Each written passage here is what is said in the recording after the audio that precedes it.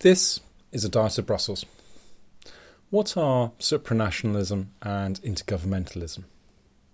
Now, I'm going to freely admit that doesn't sound like the most thrilling of titles, and you might want to be skipping over that if you're just reading it. But since you persisted and we've got a full 15 seconds in, let's give it a go.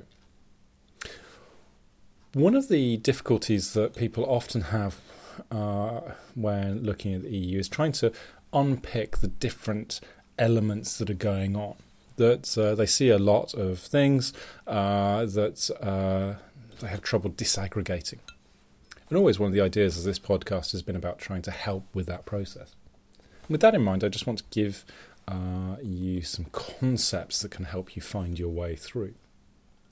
Now, this first pair of intergovernmentalism and supranationalism are really useful.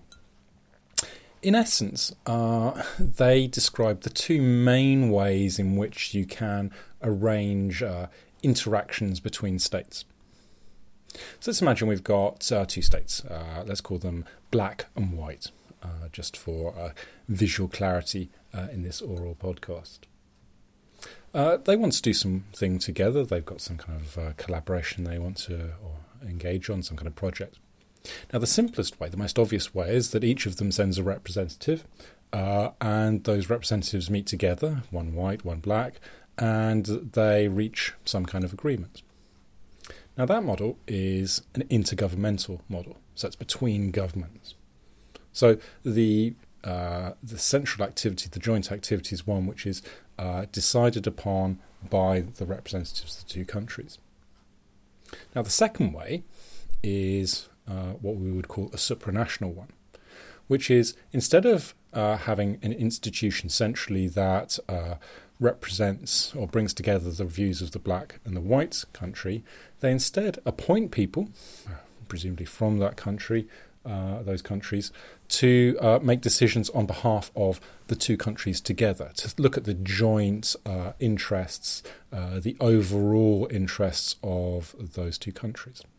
So you might, if you want to have a kind of a visual cue of that, you might think about this central institutions as grey, that it's a mixture of black and white, but it's neither one nor the other. Now, that model is what we would term a supranational model. It sits above the level of the state, but yet it's still connected to the state. Now, those two concepts are really embodied very clearly in the way that the EU works. The intergovernmental model is, I think we could argue, the core of the system, that all decisions are approved by member states, meeting together with national representatives in the Council of the EU. So that's national ministers going and speaking for their country, for their government. So pretty much everything that goes through Europe or through the EU goes through the Council, and also through its central steering body, the European Council, where heads of state and government come together to kind of set out the strategic direction. But around that, you also have supranational institutions. So you have a European Parliament that is made up of MEPs who are elected in national constituencies, but who sit not in national blocks, but in ideological families, so centre-left, centre-right, conservatives, Eurosceptics, things like that. So there the decision-making is made not really on national basis, but rather on a supranational one.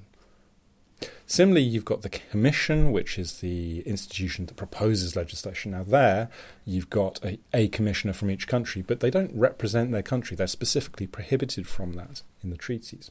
Instead, they represent the European interest. And so they're the ones who propose legislation, who try and help coordinate the activities of the other institutions. And likewise, you've got the court, which has justices from each of the member states, but who again don't represent their country. Now, just with that one concept, we can see already how the two things, the two concepts sit together. It's one of the reasons why people, I think, often feel a bit challenged by the way that the EU works, that they see institutions in Brussels and tend to think that all of them are